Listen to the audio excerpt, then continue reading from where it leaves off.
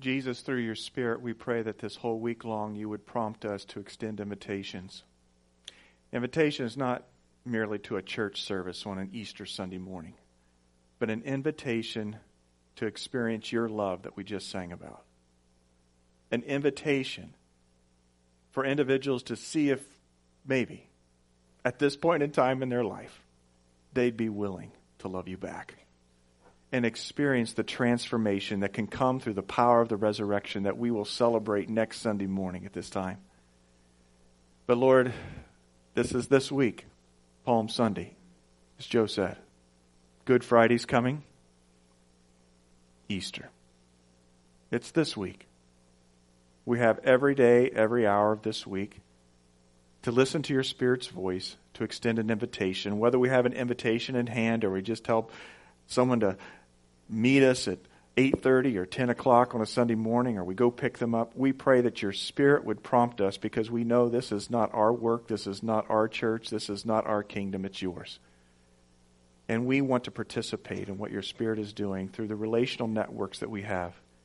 Friends, family members, co-workers, other maybe extended relatives.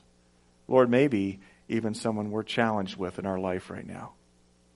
Lord, may you speak to us this week, and may we be your hands and your feet. May we extend an invitation to an Easter service, but more importantly, an invitation to a relationship with you.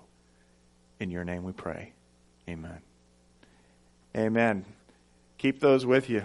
We gave a couple to our barber the other day, right, Levi? When we got our haircuts.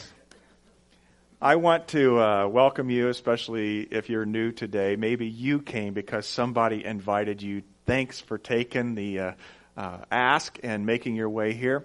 In your seat back is a connection card, and we'd love for you to fill that out, and we receive those at the end of the service with the Lord's tithes and offerings. In your program are some other highlights and announcements, as well as, I think, summer camp sign-up starting today, those kinds of things, because we want to get everybody enrolled coming through the Easter door next week. I want to say a big thank you to many of you who came to the Spring Fling. How many came to the Spring Fling last Sunday? 3 o'clock. What'd you think? Did it come off all right? I thought it was pretty good. Yeah. And Joe and I were sick all week with a cold after we were in the dunk tank.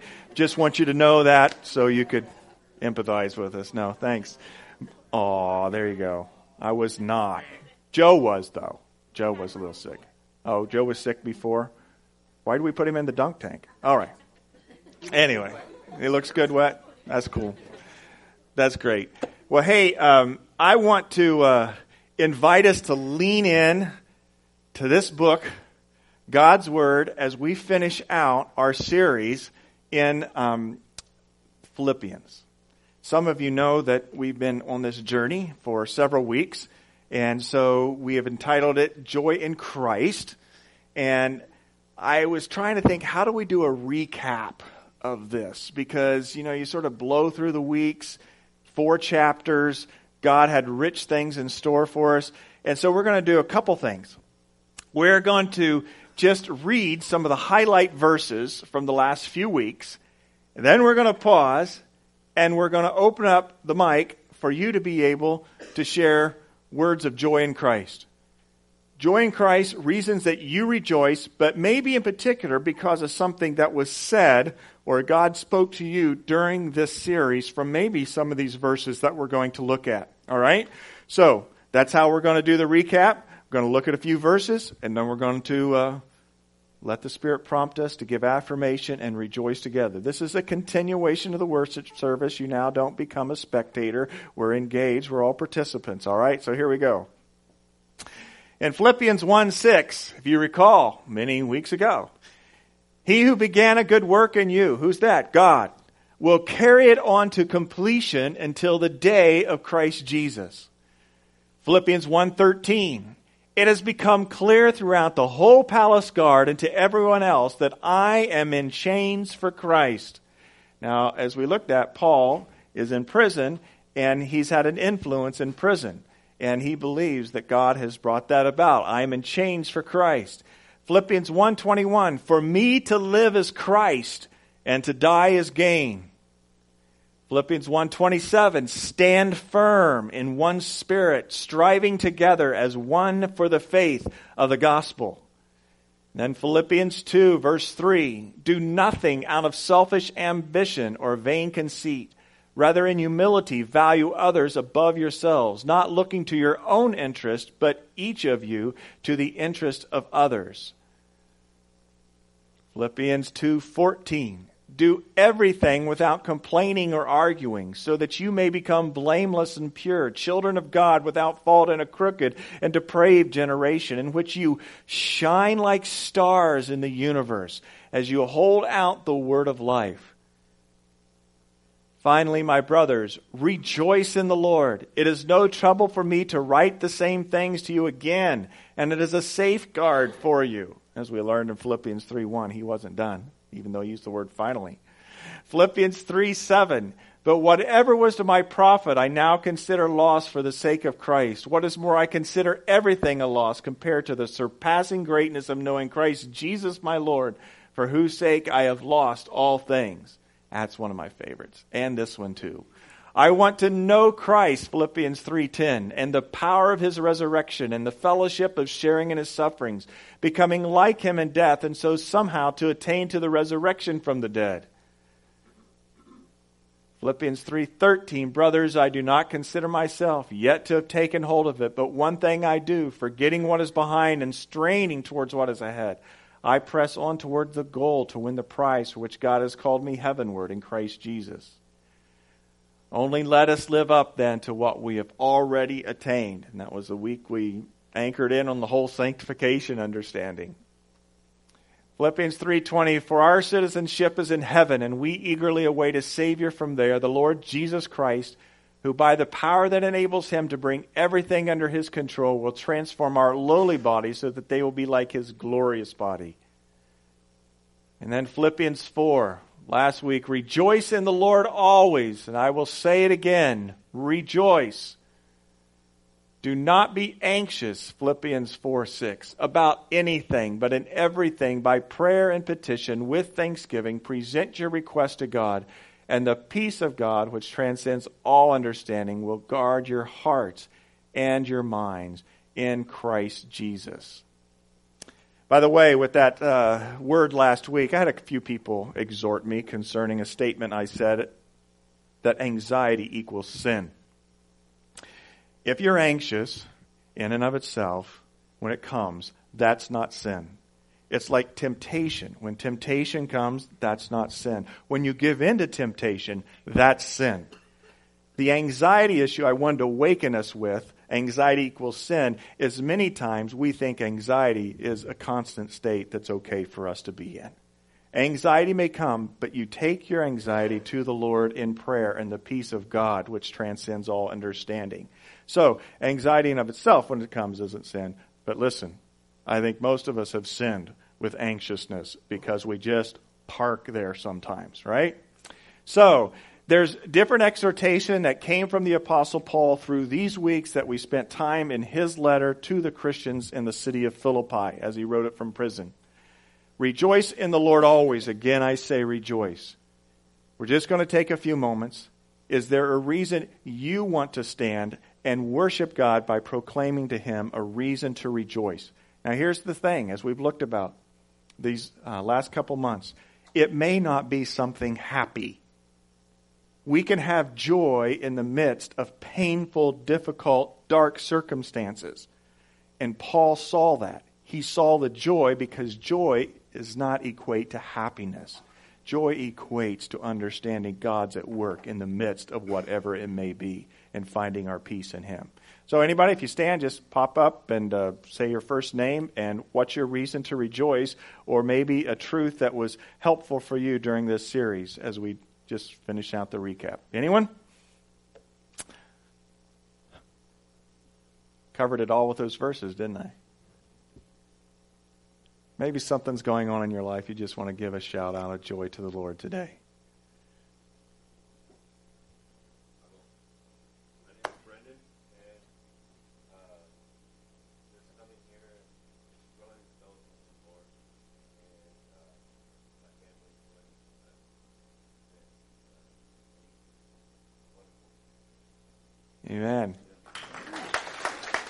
And you've really been here just since we started this series, right? The Philippians series. Yeah, that's great, Brendan. And Danielle, that's great. Someone else, just a reason to rejoice. It's good for the soul. Name.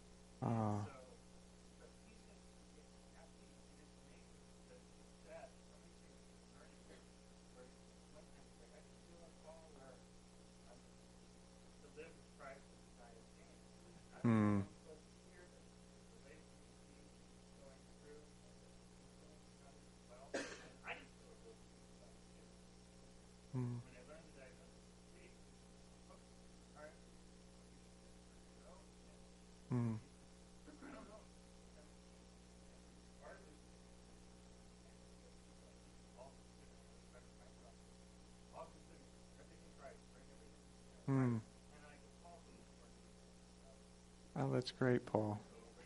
Amen. Amen. It's not a journey of loneliness in those situations. It's true. Someone else. You can sit, Adriana.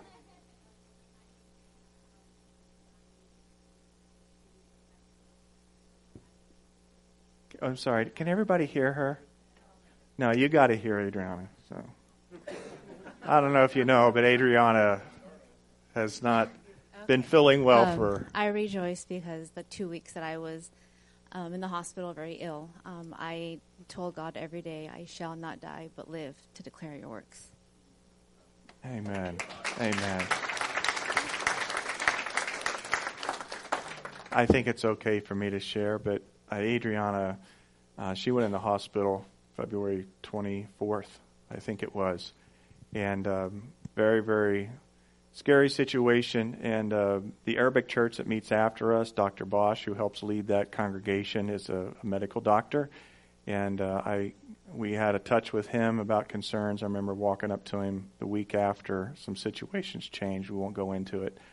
And I said, she looked like she was dying. And he looked at me and he said, Carrie, she was dying. And God touched and healed her life. So, huge praise. Amen. Did you take that mic, Josh? Okay, you can run that mic around if somebody has it. Other reasons to rejoice, praises of what God's doing in the midst of our lives.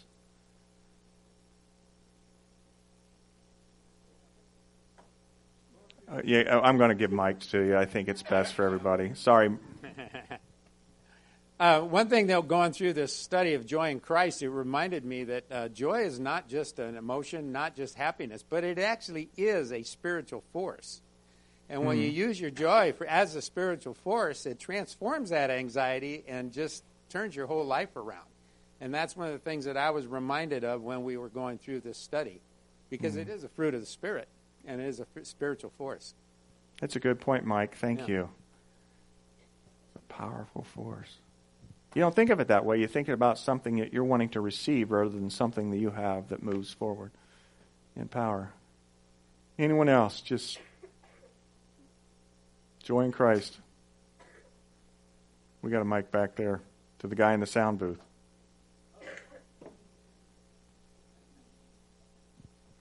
Name. So my name is Steve, and I shared with you a couple months ago how my sister, after 20 years, finally reached out and talked to me, and we got connected back together. And that was a blessing, to be able to talk to her, and I talked to her on a weekly basis. I still haven't seen her, but I've talked to her at least on a weekly basis. But just recently, she reached out to my dad after 22 years. Wow. And they really connected, and it's pretty powerful. And she says she has such joy in her heart that she's unloaded this burden that she's carried for 20 years, and it just makes me happy.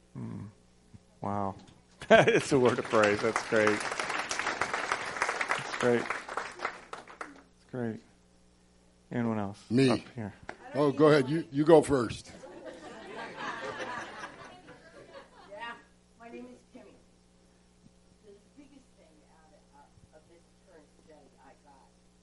along with everything else,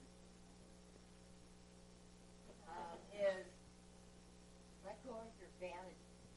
Let go of stuff for you. Do things without complaining. Oh my God. Yeah, try to do that. And it's a lifestyle. It's a lifestyle.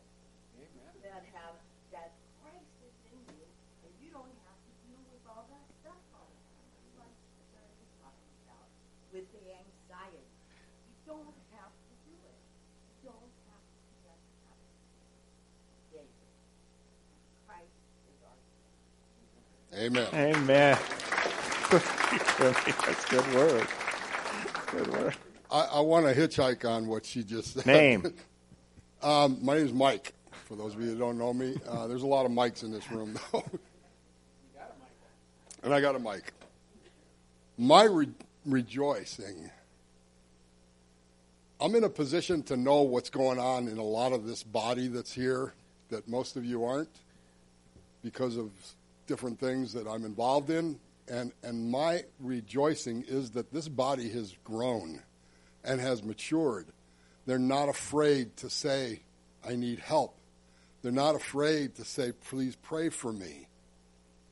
You'd be surprised how many churches people keep silent in their pain. And I'm rejoicing because people are open to share that. Get rid of the stuff, like you said. Smart. We'll just do a couple more. Anybody? A couple more.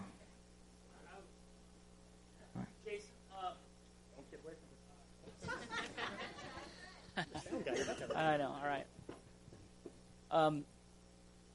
I have joy in knowing a true and living God who promises joy forevermore.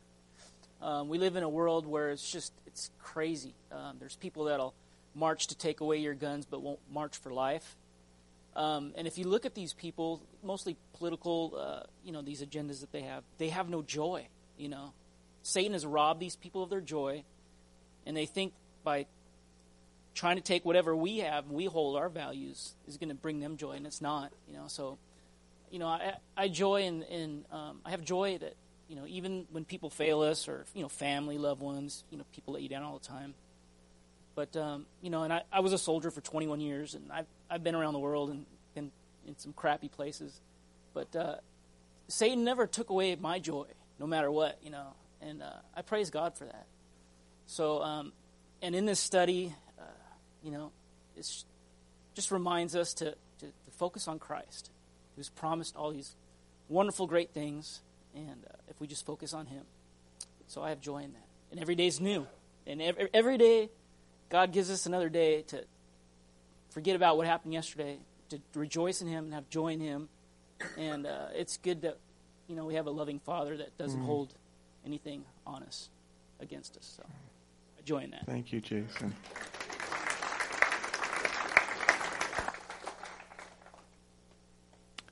Name. Janelle.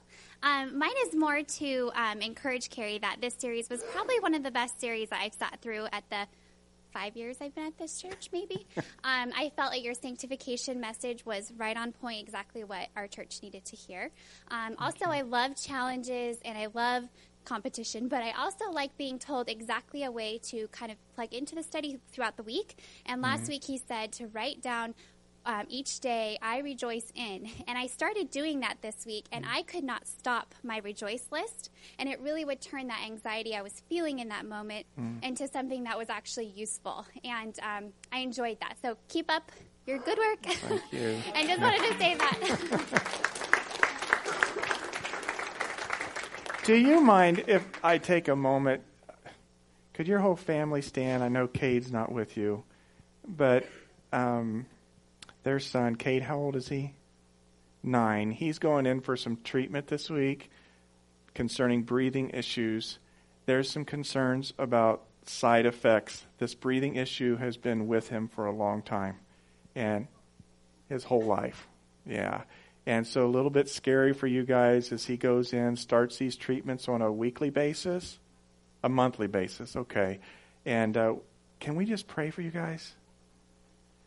Guys, just extend your hands to the Nelsons. Lord Jesus, we thank you for the Nelson family, and we just want to pray with them for Cade as he goes into these monthly treatments with a serious side effect that could develop, that could even jeopardize life itself in some ways. And so we just pray, Jesus, that you would dissipate any side effect from this monthly treatment that they have looked forward to being able to see him provided with.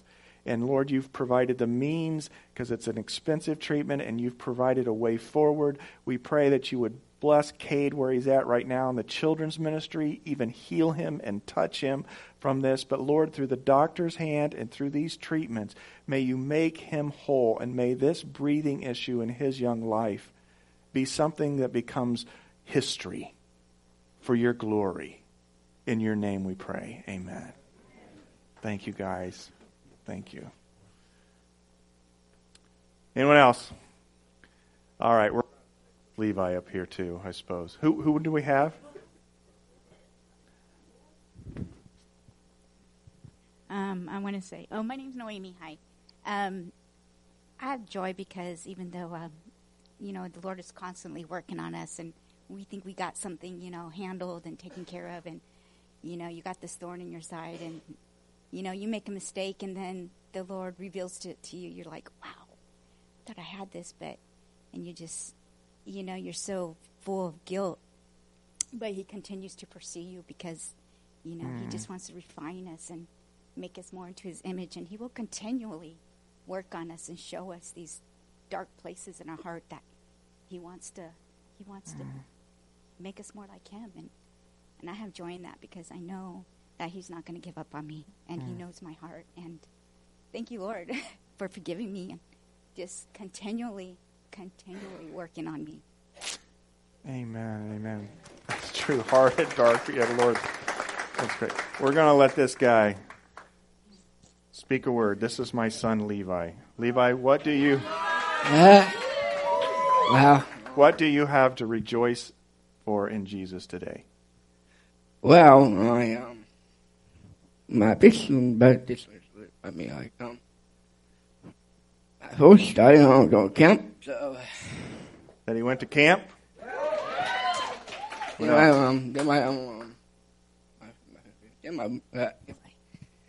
my first year on camp, so I was where I first started, with joy, Great joy. So,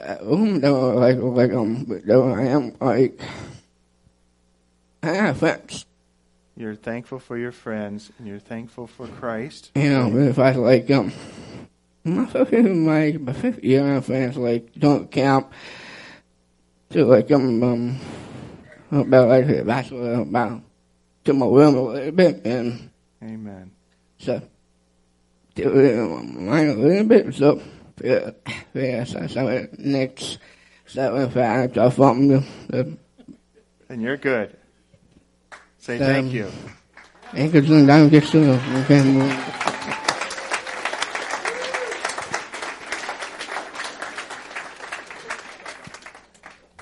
Thank you, Levi. He always has a joyful, thankful heart.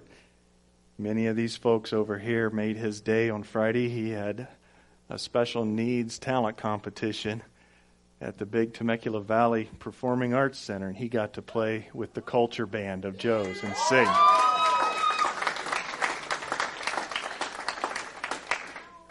Young, old, challenged, over the top, whatever it is, we're all thankful for the joy that we have in Christ.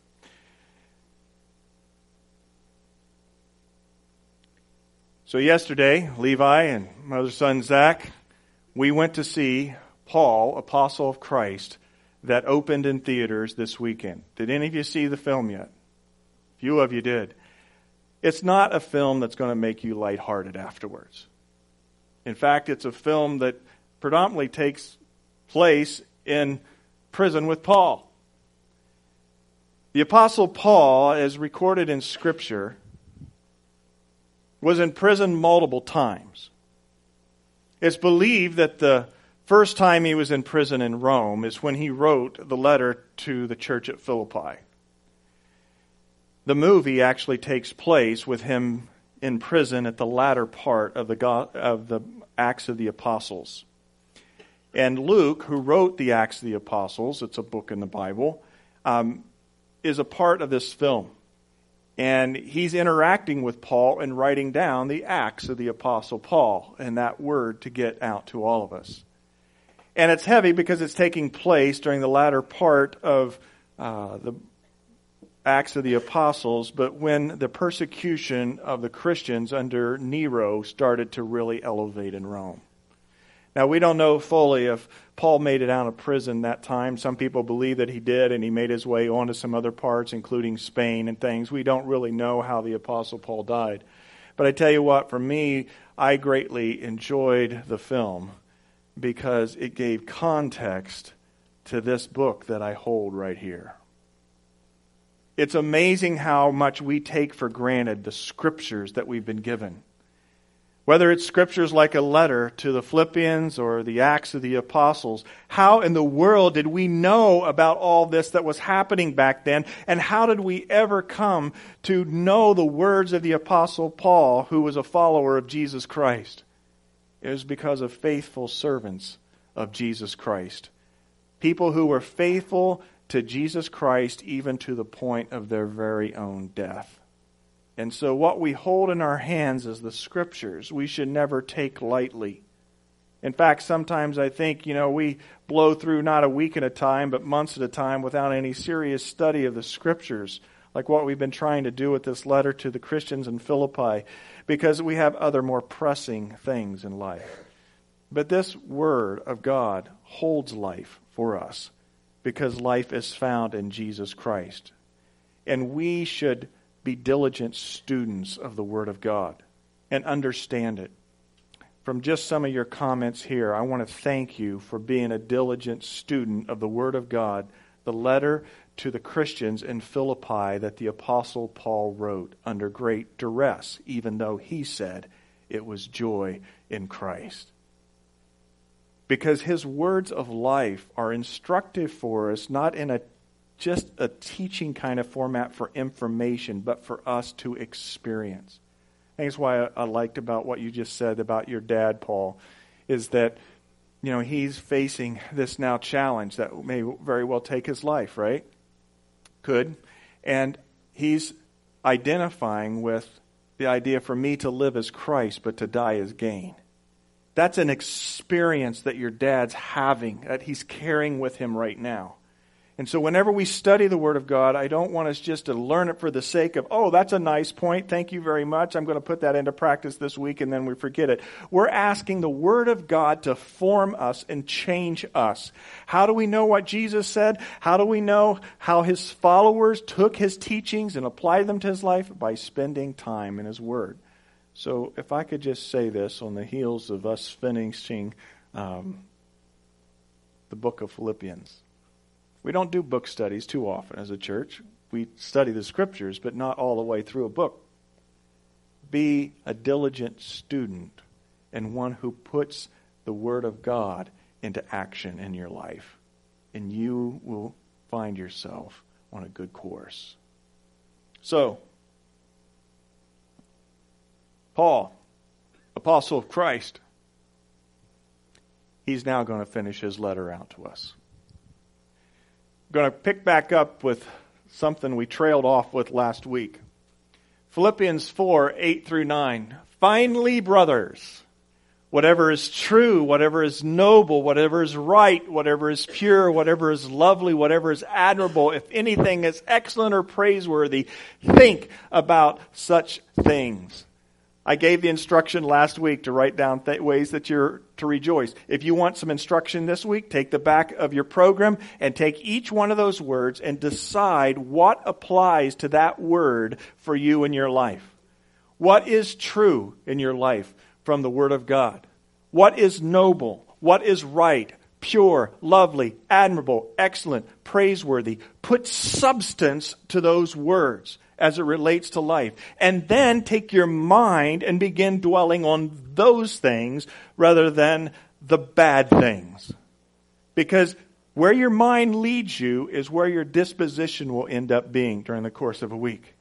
And Paul is exhorting them that they need to be thinking on these things. And then he says, whatever you have learned or received or heard from me or seen in me, put it into practice. And the God of peace will be with you. I thought it was interesting in the film last night. They had this group of Christians that were sort of in hiding because of persecution.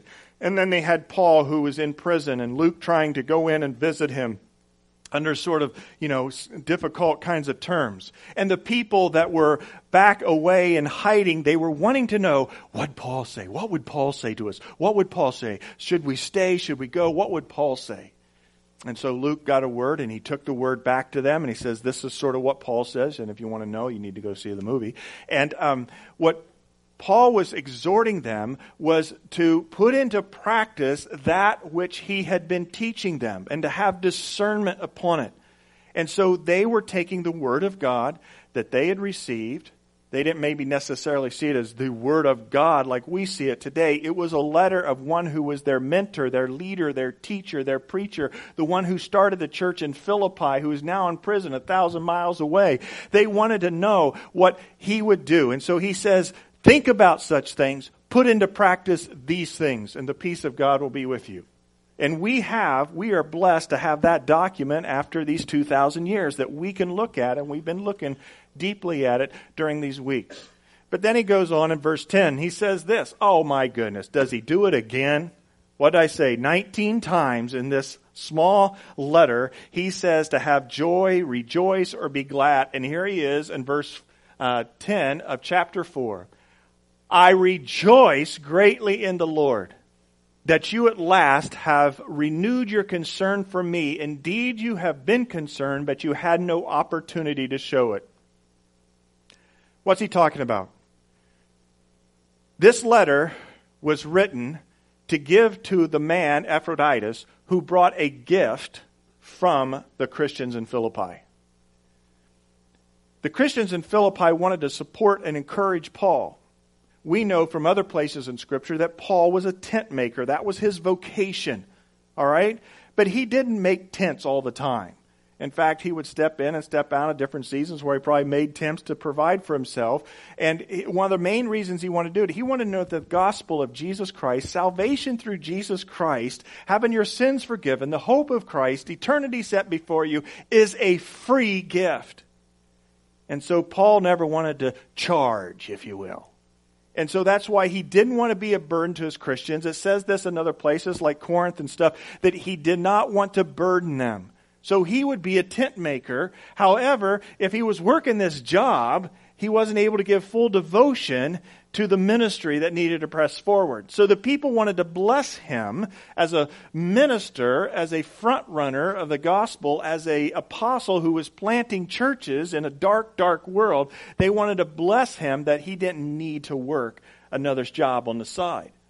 But he was very cautious of this, that he didn't want it to be a burden to them, but he knew it would enliven and help him. So finally, they were able to send him a gift.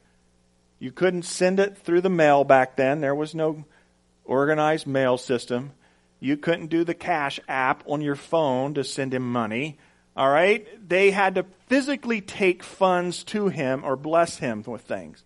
And so this is what he's saying. Indeed, you have been concerned but had no opportunity to show it because there was no way for them to get the gift to him. And so Epaphroditus, who had come to him to give him news about Philippi, and then Paul was writing this letter back to be sent through Epaphroditus back to Philippi, says, I knew you didn't have any concern to show it. Verse 11, I am not saying this because I am in need. For I have learned to be content whatever the circumstances. Now, Paul's about ready to say something to us that could probably not be more important to us in this culture. We live in a materialistic world, do we not? Right now, you are charting how you can reserve funds to buy the next thing. Paul's exhorting them that they need to learn to be content in whatever circumstances. Any of you discontent today? Come on. I have discontentment. And it's not just in wanting things. Sometimes it's wanting our circumstances to change, for things to go a different direction. Why is this my lot in life right now? Why can't things change? You're discontent. It's some of that anxiety we talked about last week. There's just sort of some rumblings in your soul. Maybe you've not even told anybody. Discontentment is settled in, and it's sucking away your joy. Even if you're a Christ follower today, you're supposed to have joy in Christ, right? But the world's saying to you, you don't have enough.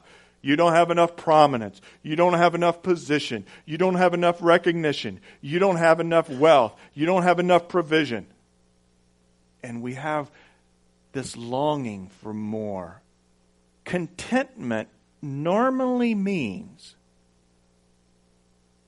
there's some want that's not being fulfilled in our life. We define contentment by looking at ourselves and what we need or want. Paul's going to exhort us to change our thinking as it relates to your definition of contentment.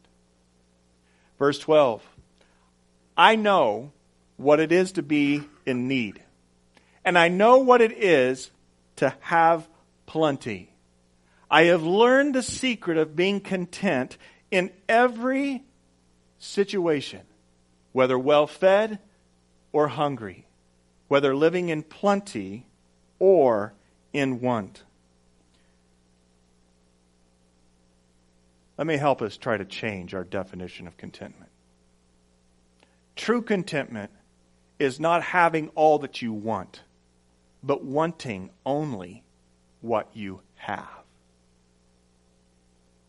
Whew. Don't put that one up there, Carrie. That's a hard one. I agree. When I made the slide, I'm like, I don't want to say that because I'm not there. I want something that I don't have, but true contentment needs to be measured by wanting only what I already have.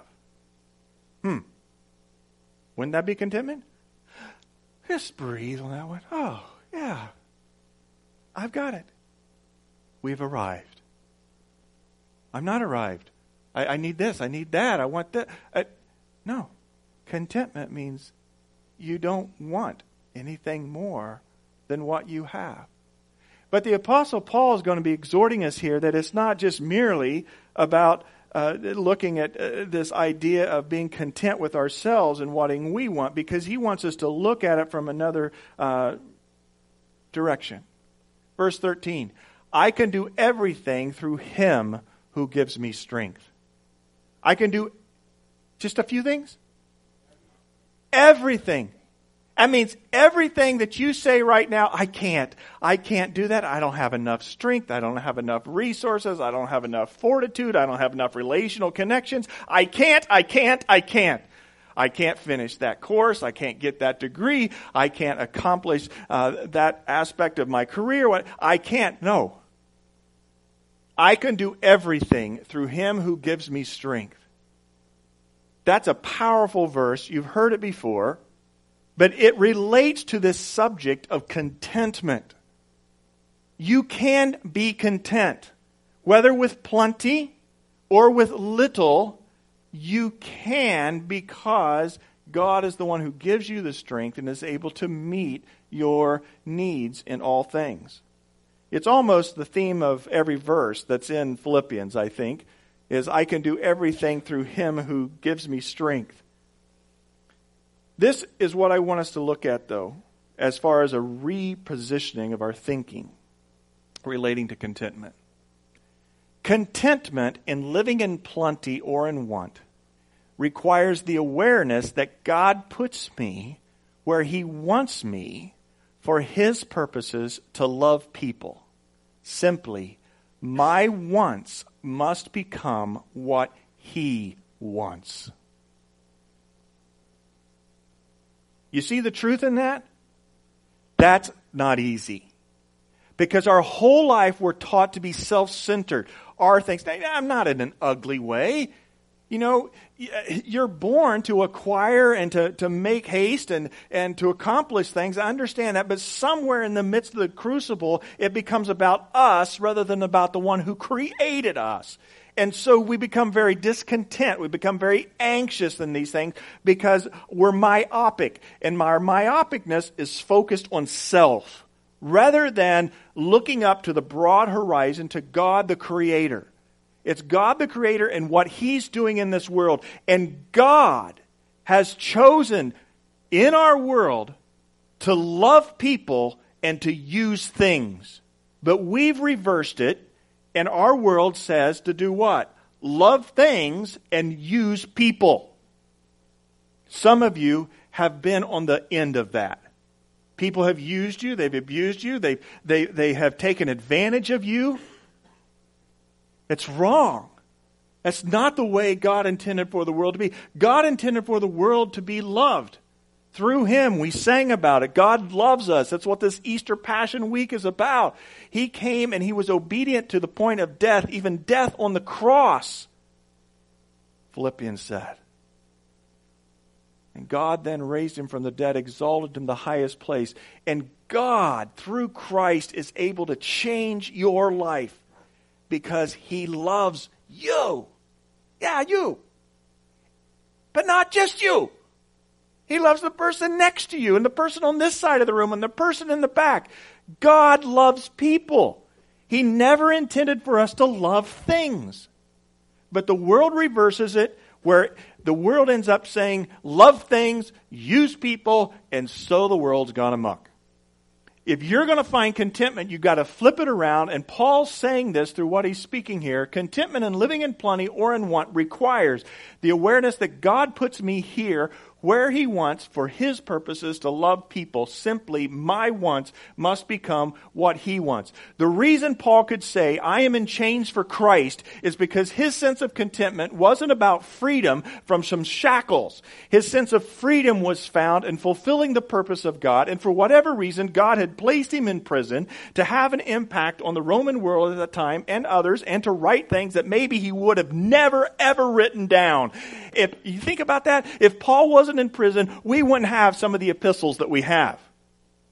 He would have just spoken it. He'd gone to visit them. They didn't have the recorder or, let me get my phone out and record that. They didn't have that, but he was put in prison to write things out. He understood that where he was, his circumstances were for the purpose of God to do His work and to love people. He didn't see it all at that time. He does now as he's with the Lord. What about you and I? I've had some nasty situations in life where I'm curled up almost in depression. And I'm like, okay, I don't understand this, God, but I've got to defer to You. I got to defer to You. I am not in a happy place, but I can find joy in this place. And I can find contentment in this place if I stop thinking about contentment related to my wants, even my own needs, and I start thinking about other people. That's a radical shift. It's a radical shift, and you have to be disciplined to move with that shift every day of your life. Paul did not judge situations by how he felt about them. He recognized that every one of them was a choice of God for him, not to meet his own needs, but to serve God's purposes. But here's our problem. That's not the most important thing for us a lot of times. God's purposes. And we just have to acknowledge our self-centeredness. And I'm not saying it has to be ripped out of you. I call it the expulsive power of a competing passion. If one girl dumps you, you never get over that until the next girl comes along. That's self-centeredness. You start to die to self and lose a sense of self when you get consumed with the beauty of Jesus Christ and who He is in His love.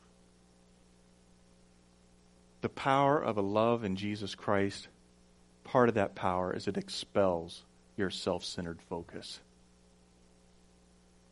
Have you had some difficulties with somebody this week? Have you been a little selfish with it? You go to Jesus You say, Jesus, show me your love for me all over again. Show me how much you love that person. Maybe that person's offended you. Maybe that person's maybe misunderstood. I don't know. But it's the expulsive power of this competing passion of loving Jesus, and he helps reset our order and our perspective in life. If you try to do it your own, and if you try to do religion, just forget it. It's a miserable life. But if you get consumed with the relationship will expel some of the dark sin and get you consumed with the things that are of God's purposes. And your contentment will be realigned according to his love for people, not your love for things.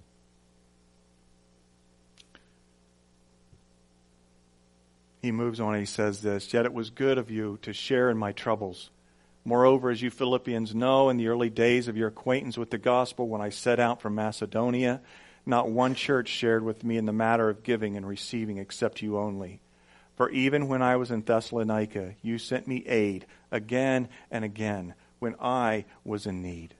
He's talking about this gift of what they sent to him. Verse 17, not that I am looking for a gift, but I am looking for what may be credited to your account. I have received full payment and even more. I am amply supplied now that I have received from Epaphroditus the gifts that you sent to me here in prison. They are a fragrant offering, an acceptable sacrifice, pleasing to the Lord. And then he says this verse that some of you very well know. And my God will meet all your needs according to his glorious riches in Christ Jesus. Do you think in a human fleshly manner Paul was discontent and needed things or had wants? Sure he did. But he took those to the Lord and God's purposes. Here these people were that brought him a gift. And the gift was a fragrant offering to him. But he was not saying, hey, thank you so much for now I am satisfied. He was excited about what it was going to do back in their life because it was changing the way they viewed life. More blessed to give than to receive, Jesus said. It's the same kind of thing. He was interested in the interest that they would earn on the gift that they'd given to him, because that interest would fill their life to the full. Not in monetary means, but in the means of blessing, because they knew they were serving the purposes of God and loving people, not loving things. Our God will supply all our needs according to his glorious riches in Christ Jesus. And then he concludes, by just coming back to where we established this whole series. Joy is fleeting when based upon circumstances, but steadfast when founded upon Christ himself and his eternal purposes. I don't know what you thought coming into this series. Joy on Christ, rejoice. It's not a positive thinking kind of TED seminar. This is truth from the heart of Christ himself through his apostle, who had experienced what it meant to have joy, to not live in anxiety, to be content. And it was to be found in the purposes of Christ himself, not in our self-centered or self-focused gain. It's a personal letter. It's finished out this way. To our God and Father be glory forever and ever. Amen. And then he sort of takes his own hand and he writes these words as the band starts to come to closes. Greet all the saints in Christ Jesus. He's writing this with his own hand. Probably big letters because he had bad eyesight, they say. That's why someone else had to write his letters. Greet all the saints in Christ Jesus. The brothers who are with me send greetings. All the saints send you greetings, especially those who belong to Caesar's household, because people in Caesar's household have become Christians because of Paul's imprisonment.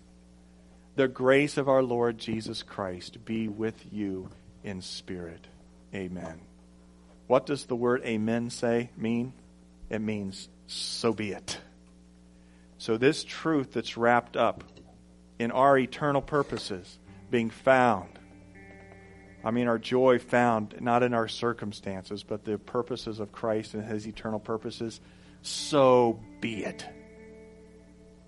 Jesus is the cornerstone. He is the one that brings us hope for this life and eternal life. If you're weak in joy, bothered by circumstances, anxiety, discontentment, let's move our focus back to what this song's about. The ushers are going to come to receive the Lord's tithes and offerings as well as your connection cards. Let's worship Him as we close this series in this morning.